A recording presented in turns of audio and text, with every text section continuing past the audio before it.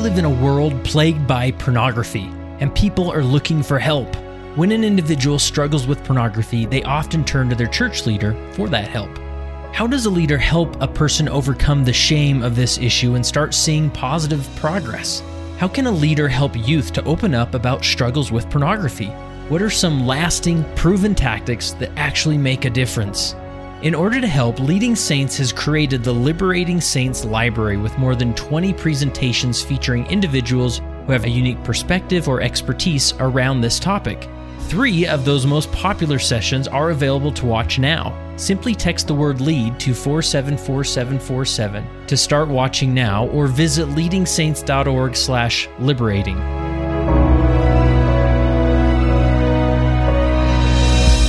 Hi, I'm Bryant Bell. I'm the Executive Secretary in my ward in Antelope, California.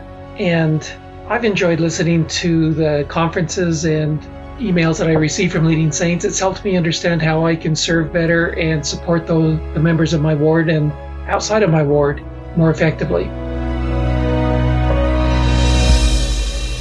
Hey, thanks for hitting play on this podcast, the Leading Saints podcast. We welcome you back. This is Kurt Frankum, your host. Now, if you're not new to Leading Saints, this is a point where you can hit that 30-second forward button on the podcast player. And while I talk with all the newbies here who just discovered Leading Saints about what we are a nonprofit organization dedicated to helping Latter-day Saints be better prepared to lead.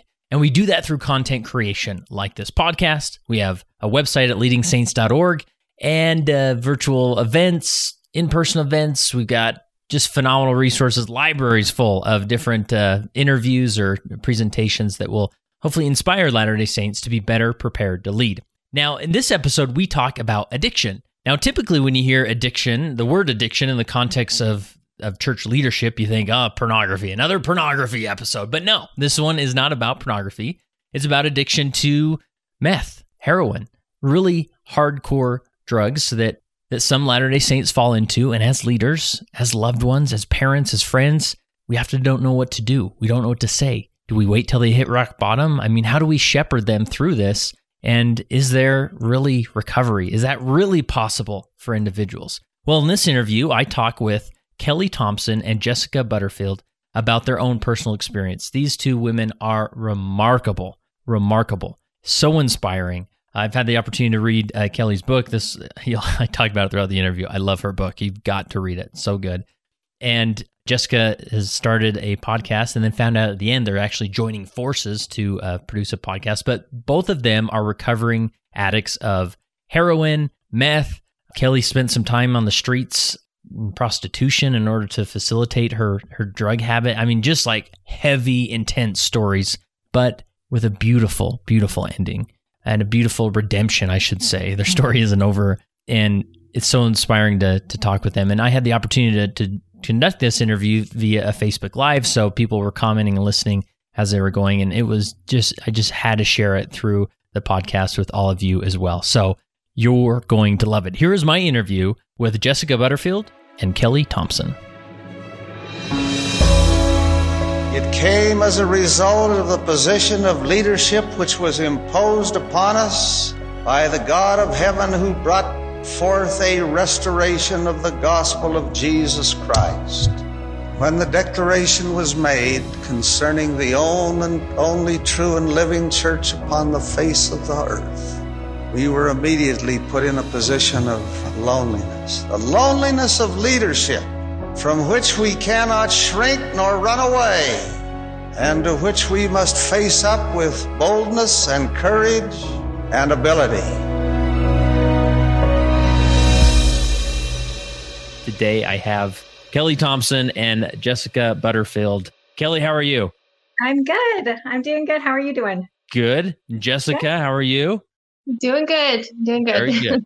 Well, I'm excited to have a conversation here, and this is one that's going to be very different than really any that we've had before. You know, we've talked a lot about addiction in the world of Leading Saints, but typically and I'm even saying, unfortunately, sometimes we default to, pornography addiction or sexual addictions that way. And when in reality, substance abuse and addiction in that realm it's easily, as it's termed a pandemic. It's just ever present, especially in our religious community, and needs to be talked more about. And so let's jump into it. I want to hear your stories. Maybe Kelly, or we'll start with yours. I know your story pretty well since I read your entire book and loved it. I can't recommend it enough. And it literally made me cry at the end. And I'm not a crier. Okay. It literally made me cry at the end. So oh, that's so sweet. Thank you. So make us all cry, Kelly. Go ahead. Sure. Oh yeah, no pressure. Okay.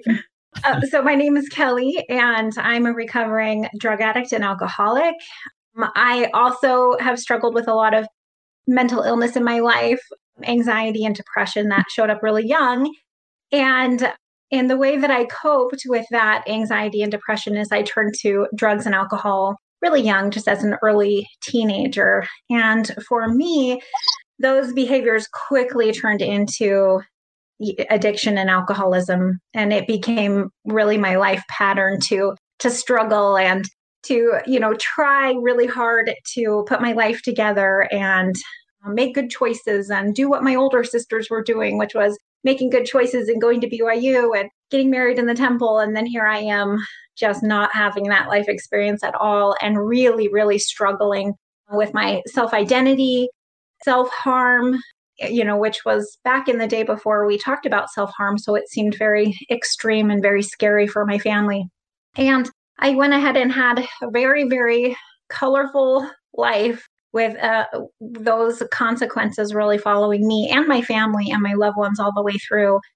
And so, those addictions really over time, like addiction does, it progresses and gets worse. And so as the years progressed, my addictions got worse. And at 38 years old, I found heroin to add to my meth and alcohol problem, and very quickly lost everything.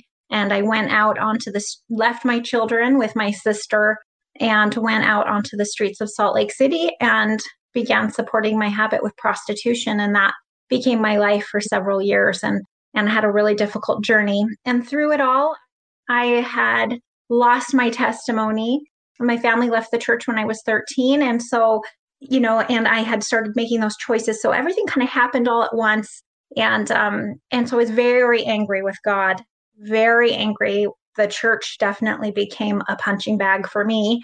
And I had turned really very much against the church. In fact, had joined local Mormon groups and all of that. Just really angry and trying to find my way and not understanding. And as I got into the darkest of the dark and the hardest part of my journey, I began to have some spiritual experiences that helped open my eyes that there really is a spiritual war happening around me, and that I belonged and had chosen to be part of the light, not part of the darkness.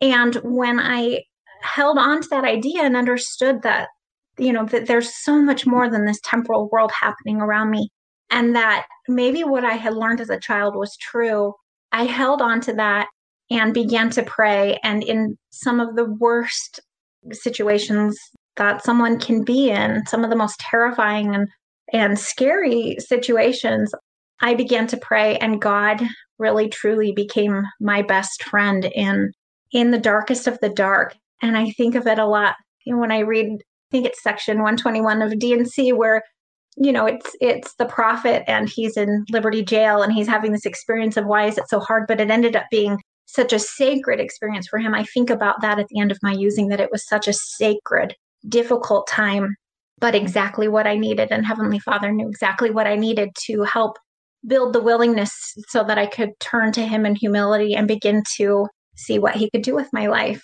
And I've been clean and sober for 4.5 years now. Wow. The sister missionaries are a big part of my testimony as well. They showed up in kind of a miraculous moment, and the church did a really great little His Grace video about my story, and they just did such a good job. But that was an eye-opening moment for me, that Heavenly Father really is there and loves me and cares about me and did not define me like the adversary had defined me or wanted me to believe, that I was all of these labels and all of this stigma, that I was a prostitute and a bad mother and a junkie and all these names that I had given myself over the years. And then here comes Heavenly Father, who is like, nope, I'm going to meet you right where you are. And you're just a loved child of God. and I can turn this huge mess you've made of your life and help you turn it into something useful for other people. Sorry, now I'm going to cry.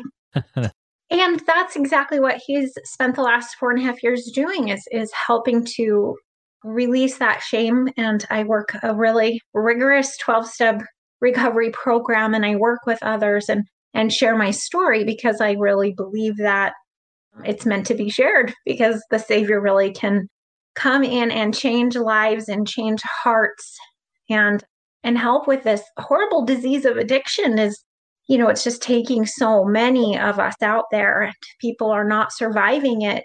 And I just want to be one of those voices that says, you know what, you could do the same thing for all of these years and then find a different way. And life is so different than what I ever thought it could be. And I'm so very, very grateful for all the recovering addicts who came before me, who found the way and stood up and shared their story with me, because it was through their experiences I was able to have the hope that, okay, if they can do this, I can do this too. And so, yeah, that's my story in a little nutshell anyway.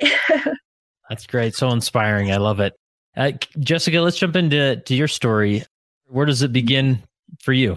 It's interesting listening to Kelly's story, and I'm so grateful I have the opportunity to speak with her, because I think her story is maybe what people would expect when you hear the term drug addict. Usually people end up homeless and on the streets. And mine was very different from that, but I still experienced the same sorrow and suffering that addiction entails. So I grew up in a small town here in Utah County. I've lived in Utah my entire life. My family went to church. I was raised LDS, baptized at the age of 8. And then around 12 years old, my family had become inactive. And so the gospel fell out of my life, and I wasn't really aware of it. I didn't understand most of it. And unfortunately, my life just kind of went in the wrong direction. At 12 years old, I was introduced to drugs and alcohol. And from an early time, I liked it. It wasn't something I used often, but similar to Kelly, I had anxiety and depression and these certain issues that I wasn't aware of. And so I turned to the drugs and alcohol. And by the time I was 16 and a half, I was a heroin addict. I was addicted to heroin. I had been using pills, drinking alcohol excessively. I'm really a recovering heroin addict and alcoholic. And I was in that addiction for 4 years, which isn't a long time compared to some people like Kelly, who was in it for a lot longer. But it was long enough to feel that low place, to feel like I wasn't even deserving of living, because I hated who I was. I hated what I had done. I hated the person I had become. And I was just a lost person. And at that point in my life, when I was 20 years old, withdrawing from heroin had completely destroyed so many aspects of my life. I didn't even know if I believed in God.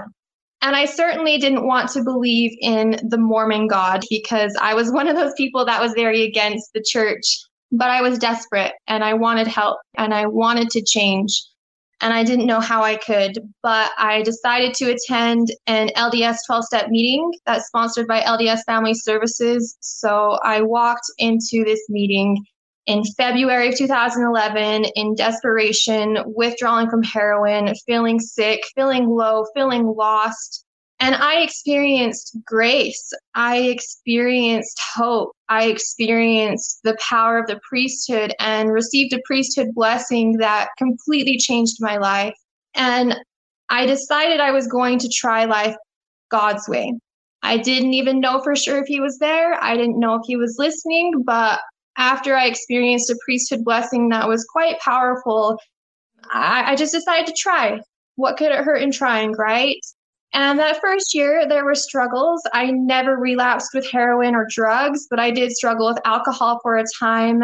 But I worked the steps, and I learned of the gospel, and my faith grew every time I went. And through every step I did, my faith grew into something more. And I began and kept at the repentance process for a long time.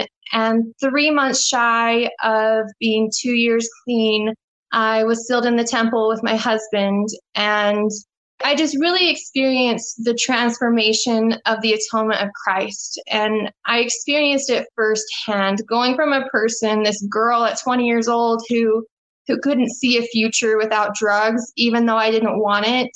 I just couldn't understand how that was possible. I never would have thought I would be here 10 years later, clean and sober, without one relapse, talking to other people, sharing my story. And yeah, like I said, my story is a little different. Every addiction is different, but addiction can find its way into every life in different circumstances, in different ways. And I think it's a big thing that we're dealing with right now. A lot of kids are the same as me. Even here in Utah, we think we're somewhat safe because we have good communities and good families. But I was able to find heroin at a pretty young age here in a small town in Utah County. And that is still happening. And addiction is finding its way into people's lives. And so I just want to share that there's hope, recovery is possible. And I've experienced that and just want to share it as much as possible with other people. Wow, those are powerful. Even Melissa here says both amazing stories. You gave them chills. Good job. You're doing the work here. We're getting people crying. So yeah, powerful stories. And a few questions and thoughts come to mind is, obviously nobody wakes up and says, I'll try heroin today or meth and see how that goes. And there's a lot of talk of, gateway drugs and things like what I guess people hearing that, like that maybe they do have a loved one who drinks or, does drugs that aren't as risky. I don't know what the term would be, but I mean, what do you feel like leads to that point? Or is it just that desperation? I mean, how would you describe that, Kelly? I would describe it as, when I was about 7 or 8 years old, having that anxiety and depression was sort of like having something winding up inside of me. So the first time I drank alcohol and had this sort of opportunity to then put this chemical into my body, I could say it felt like a spiritual experience because I immediately, as it hit my system, felt relief and felt better. So once that happened, I was like, oh my goodness, here's a solution to what was going on inside of me. It was clear it was a coping mechanism that worked a lot faster than anything else and worked better. And it came with fun and a party and all of that wrapped around it as well. And sort of like the rebellious friends. And it all kind of came packaged in sort of this, well, this will be fun. And what harm could it do? What's the worst that could happen, right? Well, turns out, the worst that could happen is, 27 years of drug addiction and alcoholism. But as a kid, I just wanted a way out of the pain. I just wanted a way out of the pain. And it seemed to not only it just seemed to offer that and more. And so it didn't take long for me to then desire to be around more people who did that. So I began to sort of seek out the groups of people I wanted to try the different drugs and I wanted to, ditch school and drink with my friends during the day and go find drugs. I mean, that became what I did to escape. And would you say like the anxiety and depression you experienced at a young age, was that from a rough upbringing, or do you feel like it was just sort of naturally part of your life experience? Or I look back and I think most of it was how I'm wired, but I think it was exacerbated by, some dysfunction in the family and some things going on as well. So it was kind of the perfect storm. I think I'm just wired to be, have depression and anxiety and, there's addiction and alcoholism back in my family. So some of that played a part. And then of course, environment, just earth life in general plays a part. So, right. Yeah. Yeah. I guess I asked that just because, some parents can maybe think, well, I'm a good parent generally, I'm not perfect and we have a good home. And so, that maybe isn't a risk because we're keeping an eye on that. But really, sometimes it's just how we're wired or different experiences. Yes, I think one way or another, right? Which is so hard as a parent, I think, to watch a child struggling and think, oh, what can you do? So, yeah. And as I go through these questions, those that are watching live on Facebook, I'm monitoring those comments. And so if you have a question that you'd like me to consider asking, put it in the comments and that'll be helpful. So Jessica, what about you as far as like that progression towards harder drugs and things? And what thoughts come to mind as far as what led down what pushed that progress? I agree with a lot of what Kelly said. It's interesting when we look at people because we know certain people have more addictive traits than others. And usually that comes with people who have a certain amount of trauma, whatever that might have been. Or, I was kind of like Kelly. I was always an anxious child. Even looking back at a young age, I just was always anxious and kind of dealt with those issues. I don't know if that's just kind of how my brain is wired. So the same way when I tried drugs and I kind of felt that feeling of escape, I just wanted more and more of it. And some people could try a drug and never do it the rest of their lives because they don't get that feeling and they don't have that urge to use it as a coping mechanism. But I did. But one thing that comes to mind when we're talking about it in the sense of the gospel is early on in recovery, I read a book. I can't remember the title, but it talked about how each of us have a void. And I've heard of people who grew up in really good LDS homes, who didn't have trauma, who didn't have parents that were divorced, that really never went through anything that was a big problem or bad. But for whatever reason, they found drugs and used it as a coping skill. And I know for me, throughout those teenage years, I did not know the gospel. I did not have any place in my heart or my mind for God. And we feel that void in different ways because we believe in the pre-earth life, like we always had God's love there, right? And when we come here and we don't have it, like we feel like something's missing. And so some people turn to drugs and alcohol and become addicts, such as myself, or we might turn to other destructive behaviors to fill that void. And for me, when I came back to the gospel and I felt God's love and I knew it was real, it just filled that and I didn't have to turn to those things anymore.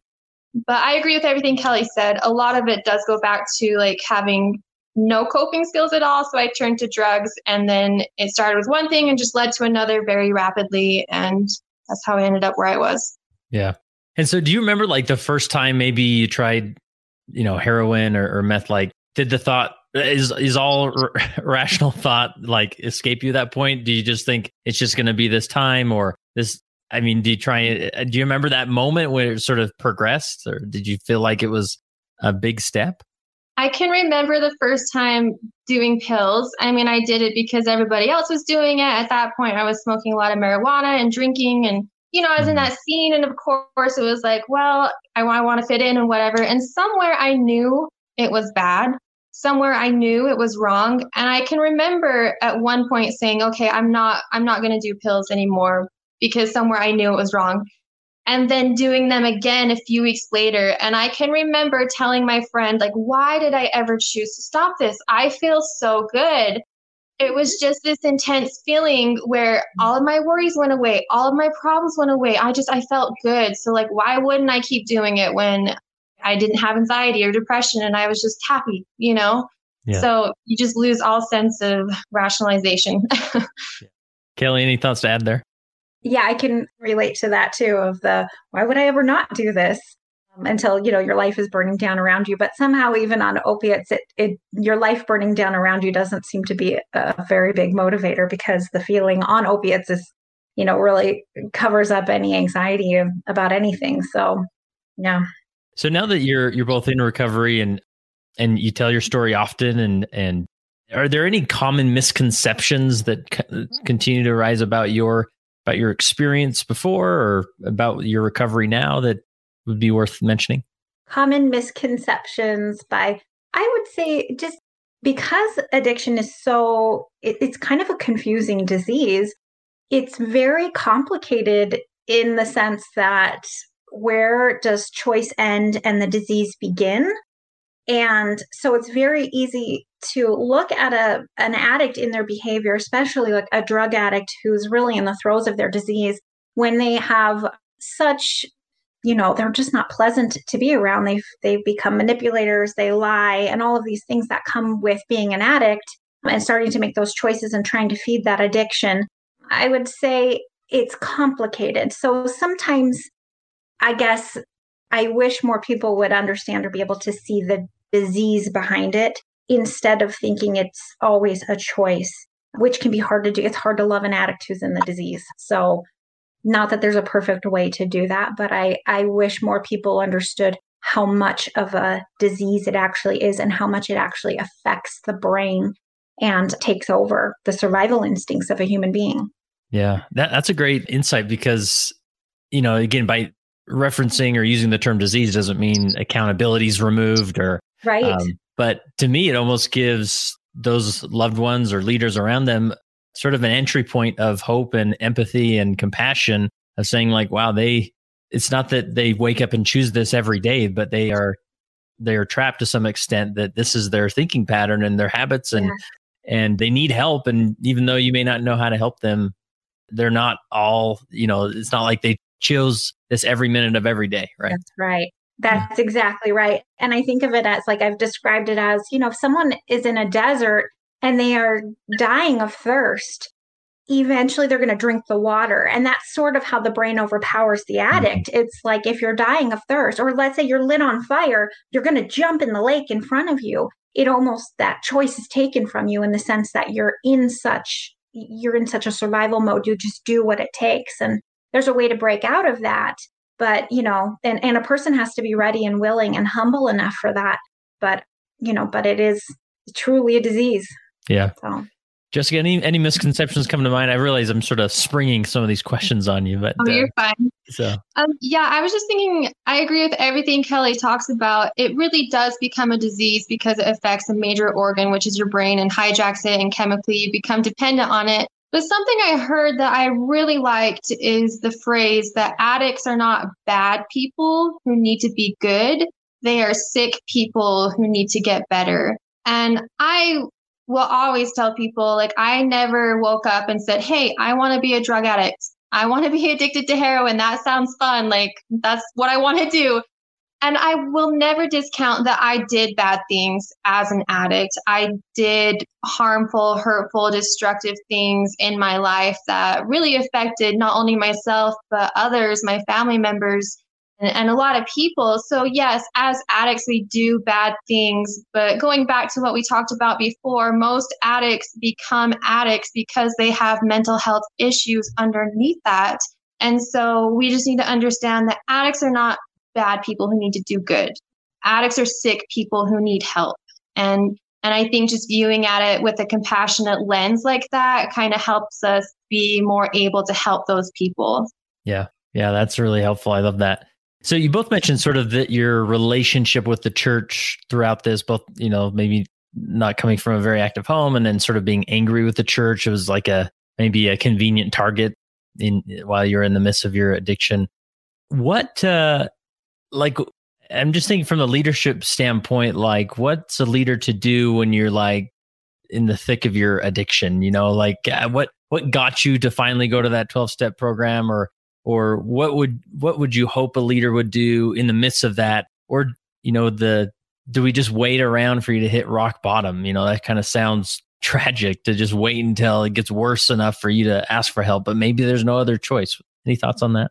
I feel like this is the hardest question to answer, because I wish there were like this really simple answer to this, because it's such an important question. And more even, church leadership has that question, but also loving family members who are watching someone dying in front of their eyes, or if they're dealing with, pornography addiction or other addictions, right? I mean, they are spiritually dying and maybe losing family and all of that. It's such a desperate situation. And so I wish there were an easy answer to it.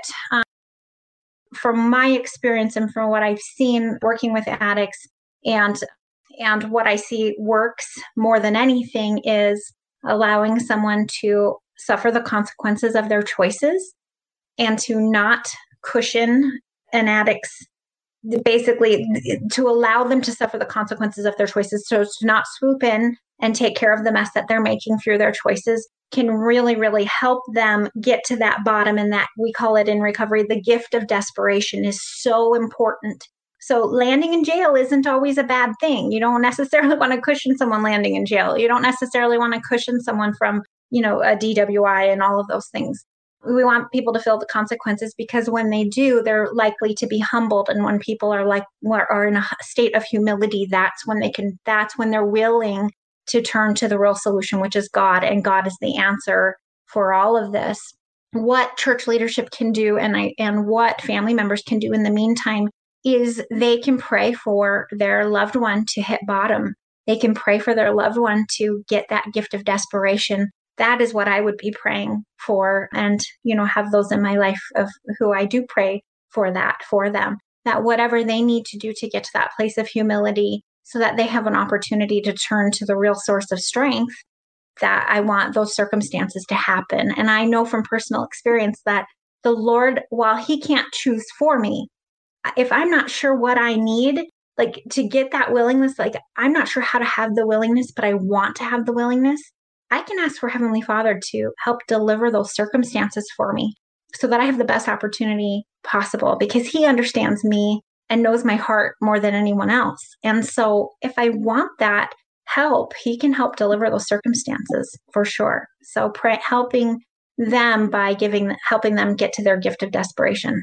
Yeah. Jessica, any thoughts on that question? And then just what got you to walk into that 12-step meeting? I just think back and look at my life, and I just feel like all along I had people planting seeds.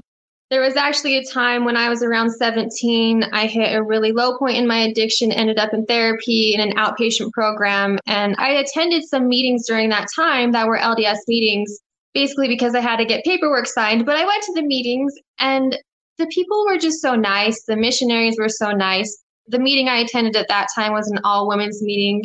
And there were these older sister missionaries that were called to go there. And of course, I relapsed, went back into my addiction for a time. But I think seeds were planted. And I knew that people were sincere and they were kind. And another thing that comes to mind is when I moved back in with my dad, I had some very, very faithful home teachers that would come every single week. And they knew I was drinking and doing drugs, but they came every single week, no matter what. And I mean, I had known these people my entire life. I grew up in a small community, but they showed up without fail. Even the times when I was high and I wouldn't pay attention, and sometimes I wasn't there, they were just always a constant in my life. And so when I really reached my low point, when I found that humility and had that desire to really change, I knew because of those seeds that were planted that I could go to these meetings and find people who really cared about me. I knew I could go there and I would be accepted. And I didn't know if I believed in God, but I knew that there would be some good people. And in those early days, I knew my home teachers were there for me. And when I had a million questions about the gospel, they would spend hours, literally hours with me talking about the gospel and telling me about it and just allowing me to feel the Spirit. And I just look back and I'm so grateful for those people who planted those seeds in my life, even if I wasn't ready at the time. I think it's important for us to realize, like, sometimes we feel helpless because our kids aren't making the right decisions and they're not choosing to listen to the Spirit or follow whatever it is we want them to, but we can always plant seeds and you just never know what that might lead to in the future. Yeah. Wow. Love that. That's inspiring for sure. So now's the point of the interview where I finally turn to the notes and suggestions of ideas that you've made. But because there is this feeling, we're speaking in like a church leadership dynamic. People hear a story and it's like, wow, this is awesome. Like they found Jesus and here they are back in the gospel and great. They're fixed, let's get them in a calling and now they're make sure that they have a healthy home life and we just like integrate them into our culture, right? Obviously. But sometimes, do you want people to sort of prepare for a relapse? Like, is there things like that you tell your family and friends, like, if I do relapse, here's 5 steps to take? Or are you to a point where you feel like that most likely won't happen? Or like, how do you deal with the concept of relapse so far into your recovery at this point? That's a really good question. I think of relapse as being part of being active in the disease. And so, if a relapse were to happen, that would be participating in the disease. So no, I'm not preparing for that. But again, this thing is only done one day at a time. Truly, honestly, recovery teaches me that I will wake up in the morning and I ask Heavenly Father for His help to stay clean and sober and abstinent today. And I rely on His strength to do this one day at a time. And I stay really close in my recovery program and following and working my steps and staying close to other people and my sponsor and all of that. And so no, I don't expect to relapse. I have a lot of hope that I'll be able to go through my life clean and sober all the way through. But again, I stay only in this 24-hour period. And that helps keep it small and realistic and knowing that I just do this one day at a time with God. So that really helps keep it in a bite-sized piece. Yeah, no, I like that, where it's not like you're thinking it's impossible it will ever happen, but each day it's like you wake up realizing you need Jesus Christ today to Yes, I'm humble. I'm humble enough to know, and have been, and I know that this disease is very cunning, baffling, and powerful, and that if I'm not careful, if I get away from, my spiritual health, I'm in trouble. So. Yeah, and I imagine obviously your life is structured very differently now. It's not like you stumble across heroin or these things, or in a rough crowd or anything. So that probably helps. That structure. It does help. Just any thoughts on that you'd add, or that sum it up? That was good. That was really good. Okay, cool. Well, let's, and then there's this other component as far as, and, these are heavy situations, and for like a church leader, welcome you back and get you involved, and maybe they're meeting with you and encouraging you. But then there's a point where it's like, wow, it seems like Kelly's pretty stable, and, Jessica's doing great, and they're fixed, and so great. Let's not, we don't need to talk about this anymore, and we don't need to meet about it. And then it sort of just goes in the background.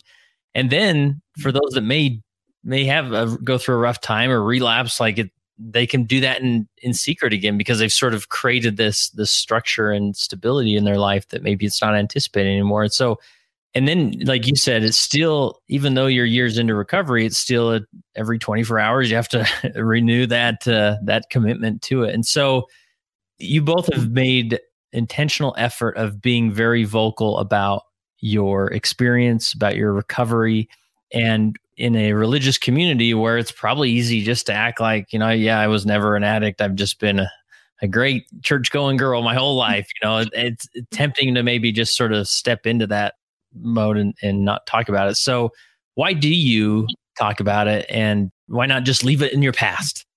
Well, I did step into that for a time. I did leave it in my past, and I'm excited to share this story.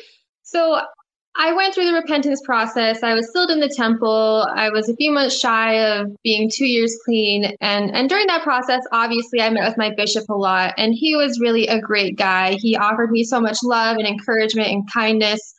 And I never went there and felt like I was judged. I think he handled it in a very good way. And once I was engaged to my husband, who was raised LDS, he was not a recovering addict or anything of that kind. I was speaking to my bishop one day, and I was like, well, I've told my husband about my past, we've talked about it. And he very kindly told me that I should just leave that in the past and move on. And I can see that, as you were saying, it was like, well, Jessica's better now. Jessica's not struggling with the urge to go use heroin, so she should just move on with her life. And I think that advice was really given from a place of love. But what happened is I got married. I moved into a new ward or branch, and I integrated into that very easily. I was a young women's secretary, part of that presidency for 5 years. Right after that, I was in the Relief Society presidency, and now I teach gospel to the older kids. And I did not talk about my addiction for 8 years because I was told to leave it in the past. And even when I went to my new ward, I had mentioned it to my branch president, and he congratulated me, but never really said anything more. So again, I was like, okay, I guess I should just leave it in the past. Maybe I shouldn't bring it up.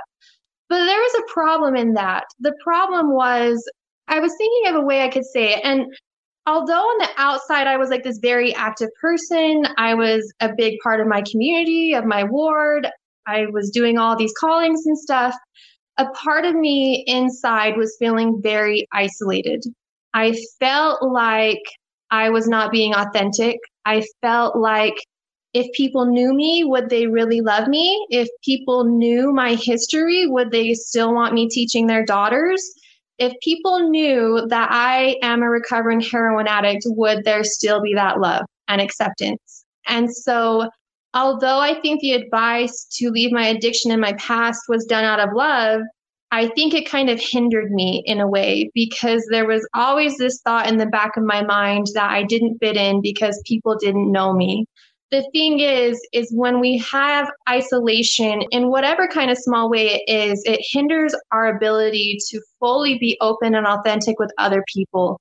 And when we don't be fully open and authentic with other people, it doesn't allow us to form these really great, deep connections. And another thing that I think happened was I wasn't able to share the amazing story that I had been through because of the atonement of Christ. Like, I had experienced this incredible change of heart. I had experienced this incredible change of character. I went from a girl addicted to heroin to a girl who was happy and thriving. And I wasn't sharing that with people. And it really hindered me for a time. And so last year, I decided at almost 9 years clean to finally share my story and be more vocal about it. And I have been blown away from, first of all, the connection I felt. Even within my little ward and my community, I have connected so much more with the people I've known my entire marriage. And I've had so many people come up to me and hug me and tell me they have a grandson or a granddaughter or a parent or a child who struggles with addiction. I did not understand how far addiction reaches into people's lives. And I've been so grateful that I chose to open up and talk about it because it's really the way I can help people. I think last year when President Nelson told us that he needs our voices to help gather Israel, like, we need to be open and authentic, even if it is scary, even if our life isn't what people would think it should be or has been. It's through the vulnerability, through being open, through being completely honest about ourselves that we find connection. And it's, I think, the way that God helps us connect with other people and help those who are in need too.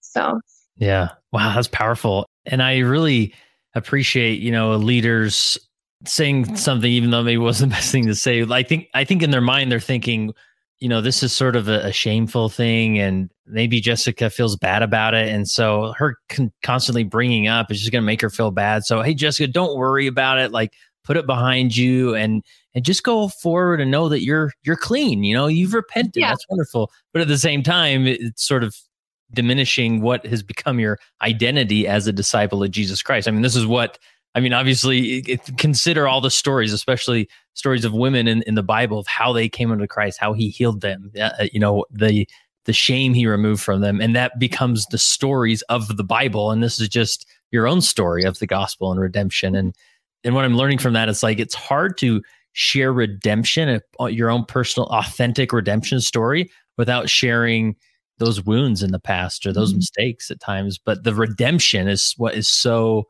potent about your story and about our journey here in mortality that inspires others, right? Yeah.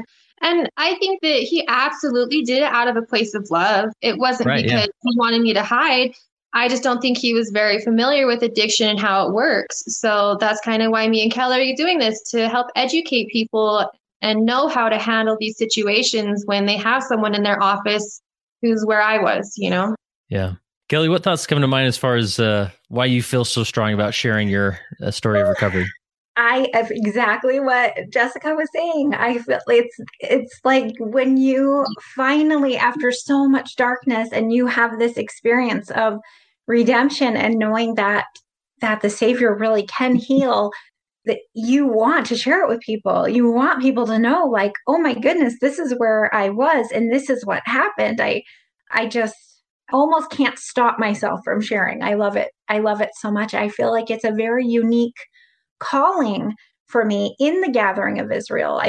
It is what I'm meant to do. I know it in my bones. I know it. And it's interesting how recovery is set up so much like our testimony, in that the more we share our recovery with others as recovering addicts, the healthier our own recovery is.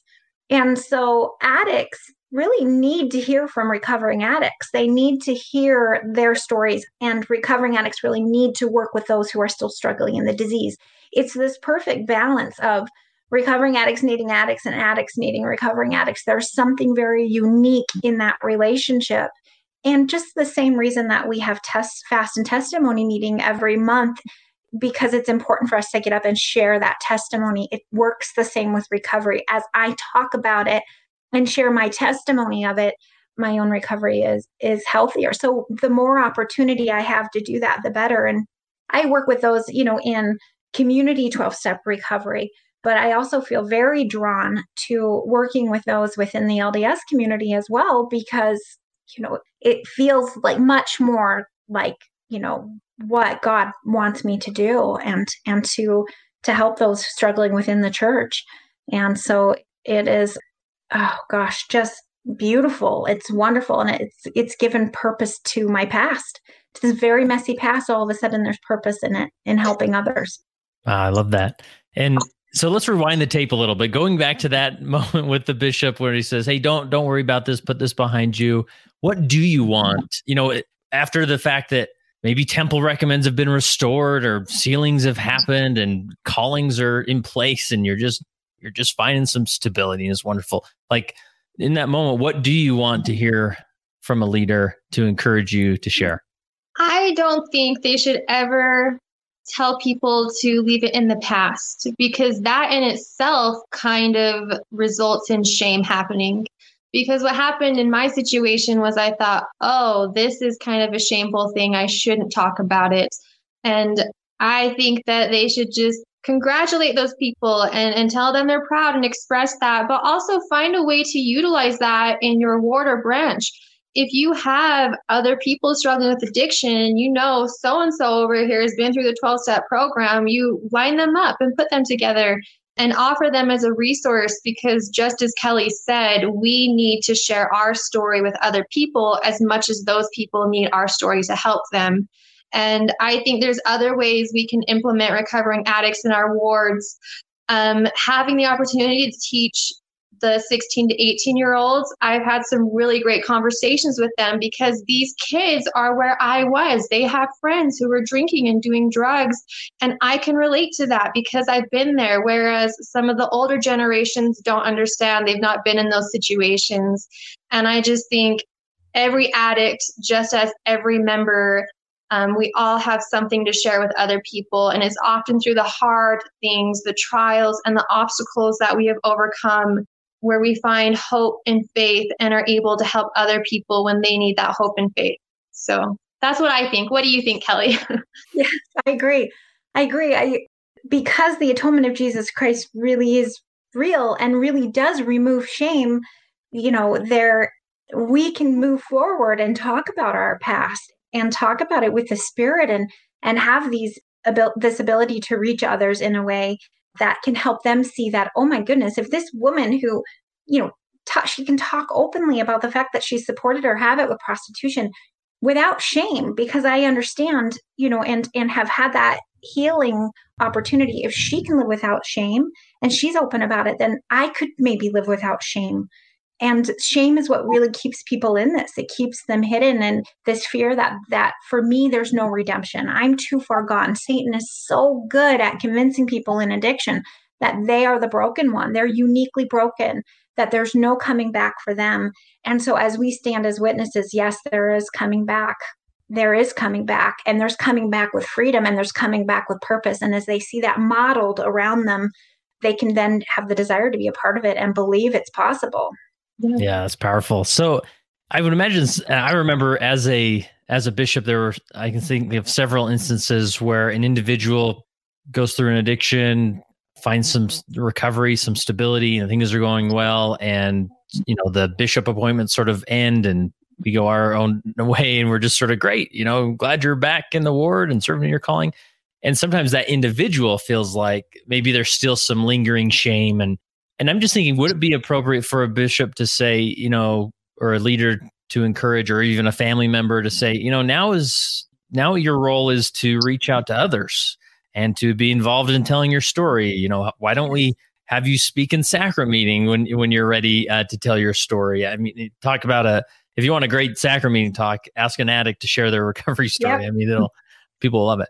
And hey, those 12-step programs are still there for you. And maybe you could go back and be a sponsor for somebody, like keeping them engaged in that, because by doing that, like you said, Kelly, that you're helping them stay sober by staying engaged in it rather than leaving it all behind. Is that anything you would tweak with that response? Not at all. I think that is absolutely perfect. It's the encouraging that, oh, this is now, a special part of your life. This is a unique calling for you. And now you're in a unique position, if you choose to help others who are struggling in addiction in a way that others can't. And there is great purpose in that, and great faith in saying, hey, you get to move forward without this shame is gone. And now you get to show people how this shame no longer follows you around. You get to approach this in a very purposeful way in helping others. Yeah. And to help them see that is amazing, would be amazing. Awesome. Well, let's talk before we wrap up. Obviously, you've both been very intentional, maybe in slightly different ways as far as how you share your story. And again, not that, Kelly, you've written a book. Jessica, you have a great podcast. It's not like the bishop needs to say, well, now go start a podcast or go write a book, right? I mean, that's just sort of where you felt guided, but it could just be like, hey, would you mind speaking in the Relief Society about your experience? Or, it could be those little moments just in your community of sharing. But yes. Maybe both of you take time to share what resources you've created, because these are phenomenal. And especially in the context of, I think of maybe a church leader who knows somebody who's coming out of recovery, but maybe still slipping up, but they're getting a hold on things like, say, hey, why don't you go read this book or listen to this podcast? And they're going to find additional hope by listening to you two who've sort of been there, right? So yeah. Kelly, tell us about what you do and the resources you've created. Sure.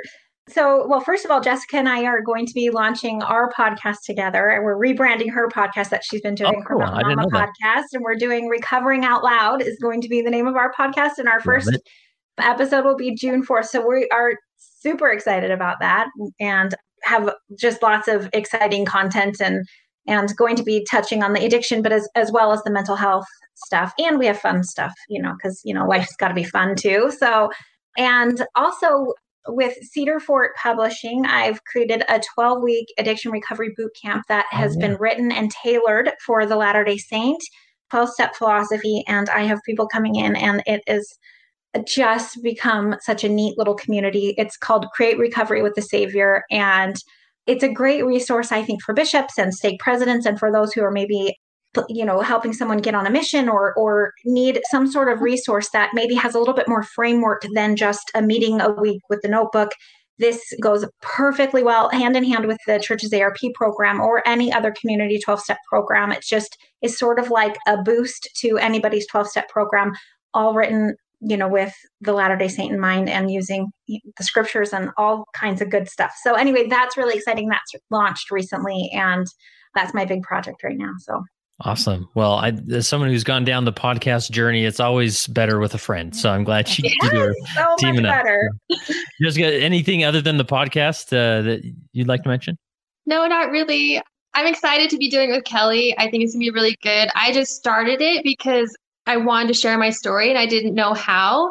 And it's really progressed over the last year. And then I met Kelly because I interviewed her. And then we came up with this great idea to do a Recovering Out Loud. And I'm excited for that. But some of my favorite moments in this journey, because really I've only been open about my addiction recovery since January of 2020 when I launched the podcast. My Relief Society asked me during quarantine to get on a Zoom meeting and just talk to the Relief Society about my experience.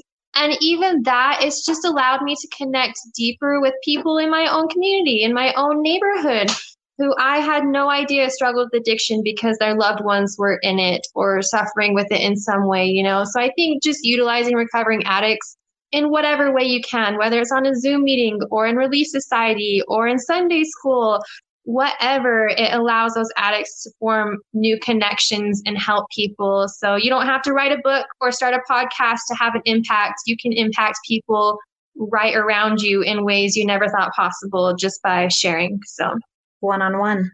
Awesome. Yeah. Love that. And I would imagine if a stake or ward or Relief Society or youth group reached out to you, you'd be open to doing a Zoom fireside or in-person fireside or things like that. Yeah, absolutely. Yeah, and that's the thing, and that I want to make sure I highlight this before is oftentimes you can be maybe in an elders quorum or a Relief Society, and you're just sort of like, I'm just not feeling it here. It doesn't seem authentic, and even the elders quorum president's thinking, I'd love to make this more authentic, but I don't know. I can't just tell people to stand up and tell about their personal stories, and so a great way to sort of prime that pump is to invite a guest speaker in. Model the vulnerability, talk about their story, even if it's, more dramatic like one of your stories, and then people feel the vulnerability, like, oh, that's what it's like. Well, I could probably do more of that. And it just sets the tone that's much different to sort of rejuvenate the Quorum or Relief Society. So exactly. Awesome, for sure. Awesome.